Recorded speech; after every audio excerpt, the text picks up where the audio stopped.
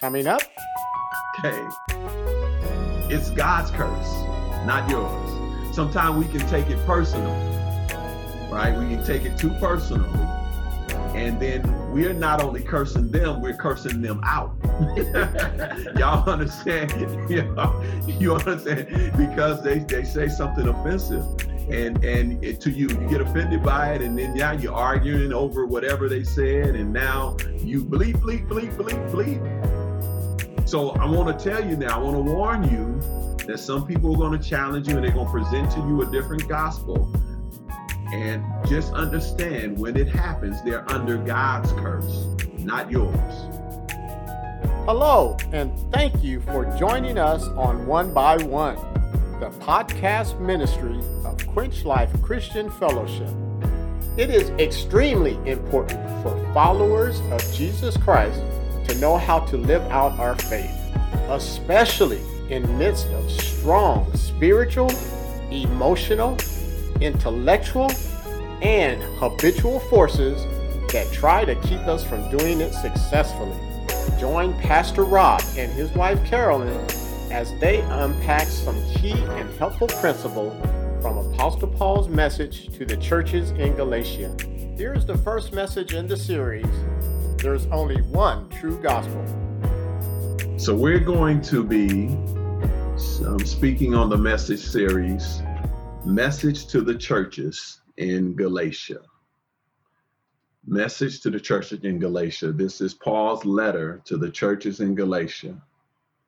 And so we'll be speaking on that topic. Our subtopic for today is there's only one true gospel. There's only one true gospel.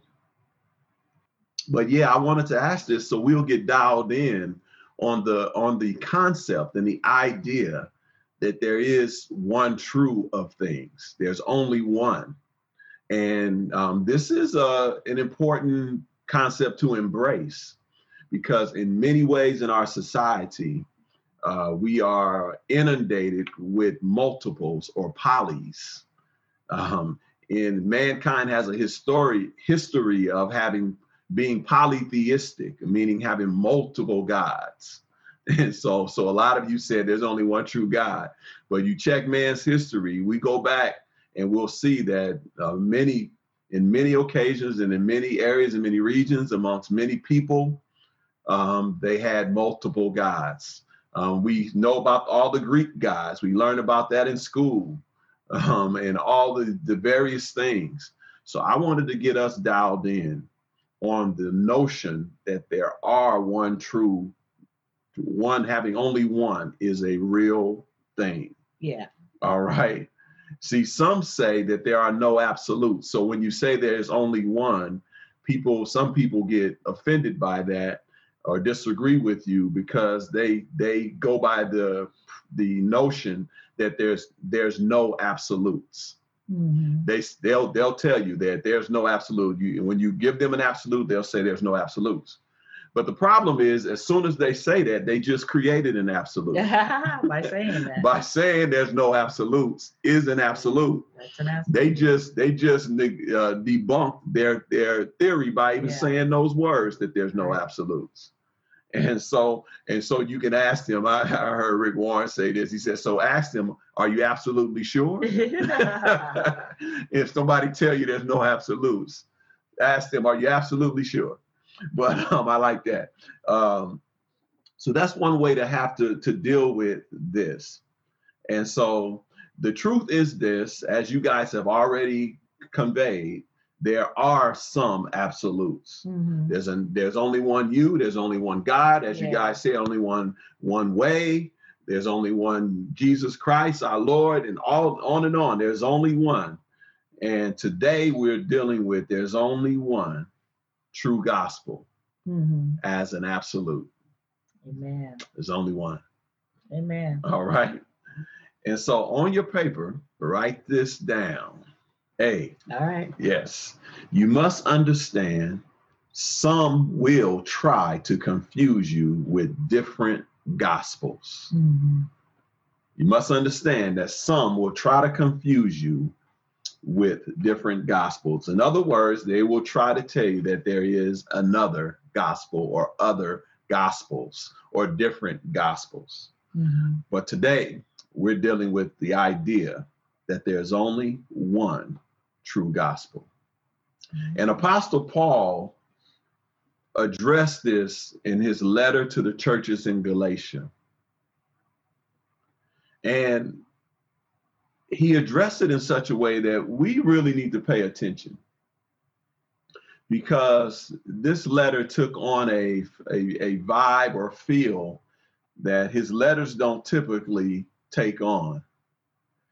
Paul went in on them kind of early. He went in on them. He talking about, if Paul lived today, we might say Paul was in his bag. Apostle Paul is in his bag, because he went in on them almost from Jump Street. After giving his normal greetings or salutations, expressing who he is, who's writing the letter, who he's writing to, and how he feels about them, folks, the believers, and all those kind of things. After he got out that initial hello, what's up, man, kind of stuff, he went in right away. He didn't even go to, so how you doing? How's your family? He didn't even go into all of that. He just went in on them right away. And we're going to see here in the text, Paul going in on them relative to them and the truth about only being one gospel. Yeah. He says here in Galatians 1:6-9, he says, I am astonished that you are so quickly deserting the one who called you to live in the grace of Christ and turning to a different gospel. I want to pause there for a moment so we can let this idea sit in our spirits. Paul says, I'm astonished. I'm shocked. Yeah. Different translations use different words there about,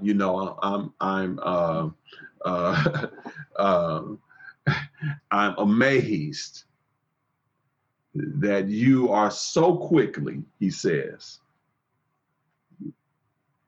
ascribing to a different gospel, turning to a different gospel, accepting a different gospel from the one that called you to live in the grace of Christ.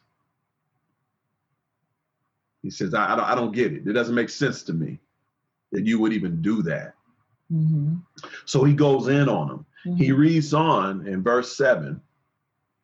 He says, a different gospel, verse 7, which is really no gospel at all. Evidently, some people are throwing you into confusion and are trying to pervert the gospel of Christ. I'm going to pause there for a moment. So Paul says this gospel, this different gospel that you're accepting, he says, is really not really a gospel at all. Now, let me back up a little bit and so that we can be on the same page here. And I'm sure you guys understand, but I have to say it. When we talk about gospel, all we're really talking about is good news. Yeah. We're just talking about good news, right? And in this case, it's good news relative to Jesus Christ. And Paul is saying that there's no other gospel really, that you're ascribing to this thing that's calling itself a gospel, but it's really not a gospel at all. And we'll talk more about that in a second. But he says to them, and it's making you confused, and it's perverting the gospel of Christ. So I want us to understand that there will be some people who are going to try to confuse you with a different gospel. It's going to take on different kinds of forms. We'll talk more about that later. But they're going to try to get you off track to accept a different gospel other than the one you received relative to Jesus Christ. You got to know it's coming. You got to expect it to come. You got to be prepared for it. Okay. And then you got to do some things. Now in verse 8, Paul goes on and tells us some things to do. All right. He tells us some things about the situation. Verse 8, he says, but even if we or an angel from heaven should preach a different gospel other than the one we preach to you, let them be under God's curse. As we have already said, so now I say it again. If anybody is preaching to you a gospel other than what you accepted, let them be under God's curse. Now, this is an important reality for us today. Yeah. This is really, really important. Paul said, this is how serious it is. If an angel come to you, he said, Yeah. and tell you something different, let that angel be under God's curse, he says. And even if I change my mind, and if you've been paying attention or reading along, every now and then, a popular preacher, pastor, theologian comes along and say, I'm no longer believe in Christian value. Every now and then they pop up. And sometimes these are very, very popular pastors and preachers. Do they say it like that? I don't believe in Christian values. Sometimes they do. Spoon feed a little bit. Oh no, sometimes they come out and change their mind. Yeah. Other times they just start twisting the truth into something else. But it happens. We got a history of people falling out the faith and saying, okay, I don't believe that. I don't ascribe to that. Those things I've been preaching for years. I don't ascribe to it. So Paul even tells them, if I tell you something different, let me be under God's curse. He says, because there's no other gospel. That's how serious Paul is trying to emphasize this to them. There's no other gospel. The one you receive, relative to Jesus Christ, the one you accepted, is the only one. That's what he was getting across to them. Now, here's the thing where we have to be mindful. Paul says to them, let them be under God's curse. Not your curse. So you don't have to curse them. Okay. It's God's curse, not yours. Sometimes we can take it personal, right? We can take it too personally. And then we're not only cursing them, we're cursing them out. Y'all understand? You understand? Because they say something offensive. And to you get offended by it, and then now you're arguing over whatever they said, and now you bleep, bleep, bleep, bleep, bleep. So I want to tell you now, I want to warn you that some people are going to challenge you and they're going to present to you a different gospel. And just understand, when it happens, they're under God's curse, not yours, not your curse. Early on in our launching of the church, and some of you were there when we attended this event here in Dublin. I think it was around the holidays or something. We had a booth at this event, and so we had our signs out, saying we're launching a new church, handing out flyers and doing different stuff. And then this man came to the table and looking at the stuff we had on the table and grabbed a flyer or something. And then he asked me, are we an accepting and affirming church of the LGBTQ community? And quite frankly, I wasn't prepared for that question. Not doctrinally, not that I wasn't doctrinally prepared for it. I wasn't personally prepared for it. I didn't expect it. It threw me for a loop, personally inside of me. So I didn't necessarily deal with him in the mode I should have, of love and grace and mercy. I kind of went to argumentative mode, debate mode, protection mode. And I felt like he was trying to hit me up against the wall. So emotionally, psychologically, philosophically, my fists were balled up. All right. And so my response to him was one of balled up fists, But I told him, and it was probably written all over my face and my body language. And, you know, I didn't yell and scream at him, but I know what was happening on the inside. And I'm sure to some extent he felt it. Because I told him, I said, well, you know, we at first I asked him, what did he mean? I wanted to him to define to me what he meant by that. And he said that, do you affirm, do you accept the LGBT community in your church?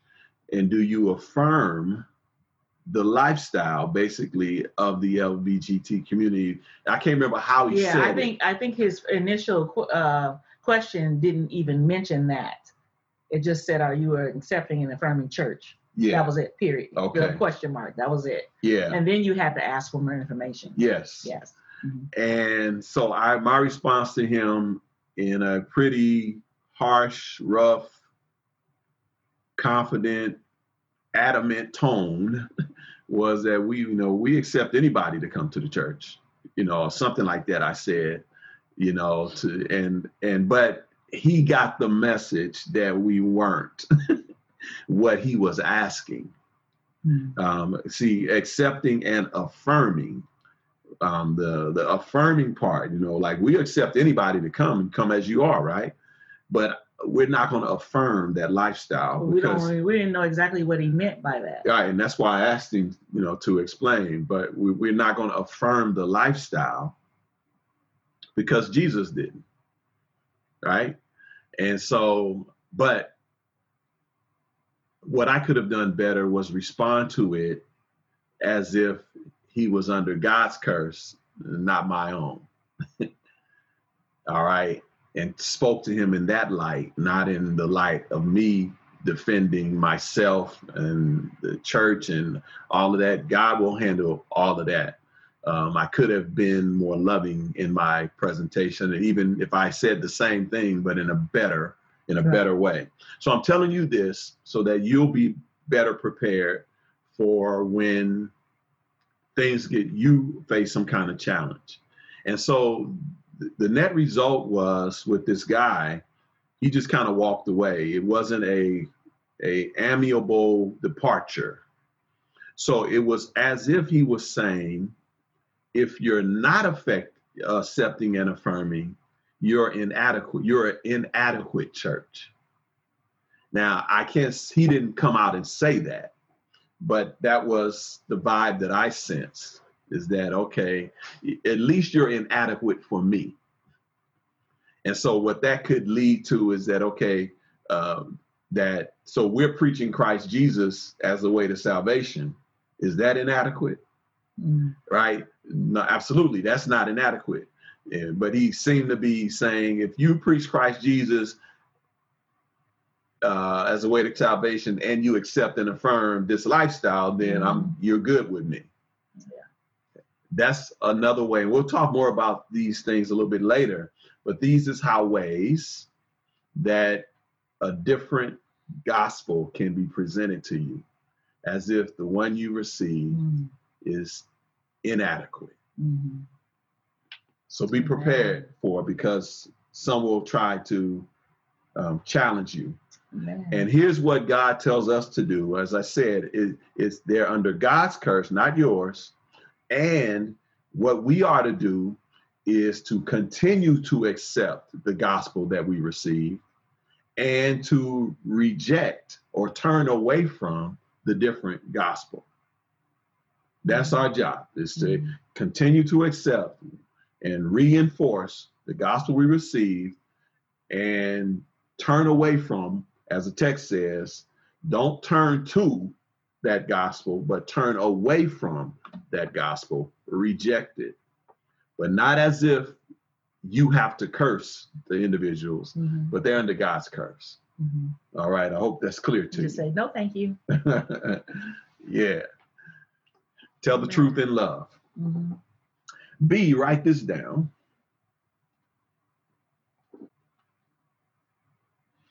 Ultimately, what makes a gospel the one true gospel is a question we're going to address. Ultimately, what makes a gospel the one true gospel. Now understand that the gospel is good news. It's the good news about Jesus Christ. All right. So what makes any gospel the one true gospel?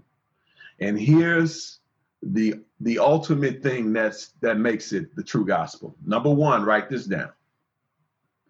It delivers eternal salvation. It delivers eternal salvation. Not that it promises eternal salvation. I want you guys to track with me here. But that it delivers eternal salvation. So there are a lot of gospel that will promise it. They'll promise that you'll live forever after you leave this life. But does it deliver it? Yeah. Okay. Yeah. That's the key thing. And here's the other thing. It delivers eternal salvation because eternal salvation really is this is not correct English, but eternal salvation is the goodest news that you could ever receive. It's the best news any person could ever receive, that you will eternally spend or live in the presence of Almighty God. There is no greater news than that. Amen. There is no better news that you're going to spend eternally, be eternally with God. There's no better news. That's why ultimately what determines whether it's the one true gospel on whether or not it really delivers that, because there's no greater news for any other human being to have. Yeah. That's the best news. Amen. With God forever. Amen. Eternal. Okay. So look what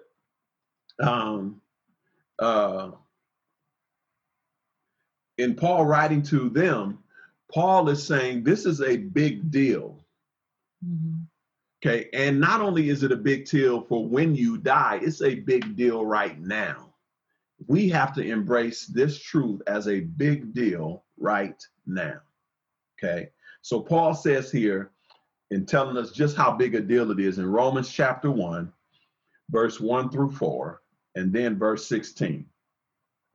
He says, Paul, a servant of Christ Jesus, called to be an apostle and set apart for the gospel of God, the gospel he promised beforehand through his prophets in the Holy Scriptures regarding his son. So God promised this gospel beforehand regarding his son. It reads on, who as to his earthly life was a descendant of David, and who through the Spirit of holiness was appointed the Son of God in power by his resurrection from the dead. So we see that Jesus resurrected. It keeps reading, Jesus Christ our Lord. He died and he resurrected. And then it says in verse 16, Paul says, for I am not ashamed of the gospel, because it is the power of God that brings salvation to everyone who believes. Yeah. So this is a big deal to Paul. Okay. And it's a big deal right now. He says this gospel, as I said before, God promised it beforehand regarding his son. He says that his son would die and be resurrected. And this is how big of a deal it is to Paul. In verse 16, he says, I'm not ashamed. And this is his letter to Rome, which was the capital of the world at the time. The Roman Empire was in charge. It was the most prominent place in the world. So, we got this phrase nowadays that says, speak truth to power. Well, in this time, Rome was the power of the world. It's the power of the world. And Paul says, I'm not ashamed to go to the most powerful place in the world and tell this gospel. That's how big a deal it is to me, Paul is saying. I ain't ashamed of it. And I'm not ashamed because it's the power of God unto salvation. Okay, this is some serious gospel. It's the power of God unto salvation. Okay. And not that it will be the power of God unto salvation. It is right now the power of God unto salvation. He's saying that living eternally in the presence of God is a big deal. And I'll tell anybody, I don't care how high you go up and how big you are, I'll tell you. It's a big deal to Paul. It should be a big deal to us. And then Paul says later in the book of Romans, in Romans 6:23, for the wages of sin is death, but the gift of God is eternal life in Christ Jesus our Lord. So he's referencing the eternal life or salvation, eternal salvation through Jesus Christ as the gift of God. That's what makes a gospel the one true gospel. You've been listening to One by One. Here's a personal message from Pastor Robert. You may have never said yes to Jesus Christ. Do you know that God loved you so much that he sent his son to die for your sin? If you're ready to say yes to the love that God showed, pray this prayer. Lord God, I admit that I've sinned against you. I believe that Jesus Christ died for my sin, and I commit my life to you.